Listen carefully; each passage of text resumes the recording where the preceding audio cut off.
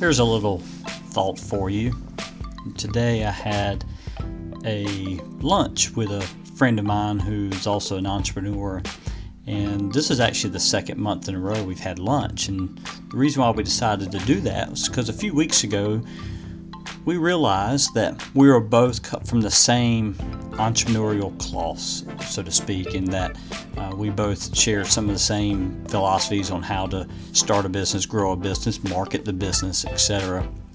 And so in that respect, we're both kind of attracted to each other and think a lot alike, and we've shared some ideas. And so we decided a few weeks ago that let's just get lunch.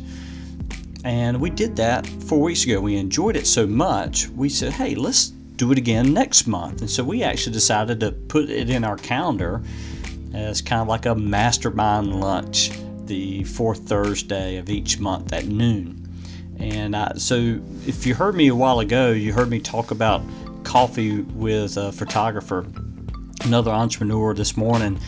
And when I mentioned that I was going to have this lunch today, he said, hey, I'd like to join. And so I sent him the calendar invite for our next meeting. And, it got me to thinking that when we're doing what we're doing in the entrepreneurial world, it's really good to surround yourself with people who are not necessarily engaged in your business, but people who are cut from the same cloth, who can help you in your business just by tossing ideas with no vested interest in the outcome other than to see your success. And who knows, we might end up doing business together. I think that would be really neat too, but that's not what the goal is. The goal is just to get entrepreneurs around the same table and just having a no agenda lunch and just talking about what's happening, what's going on.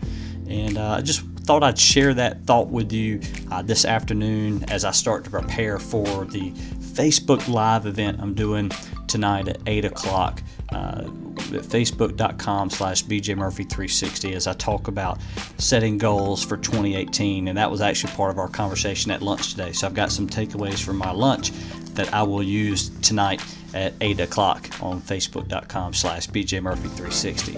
Thank you so much. Have a great day.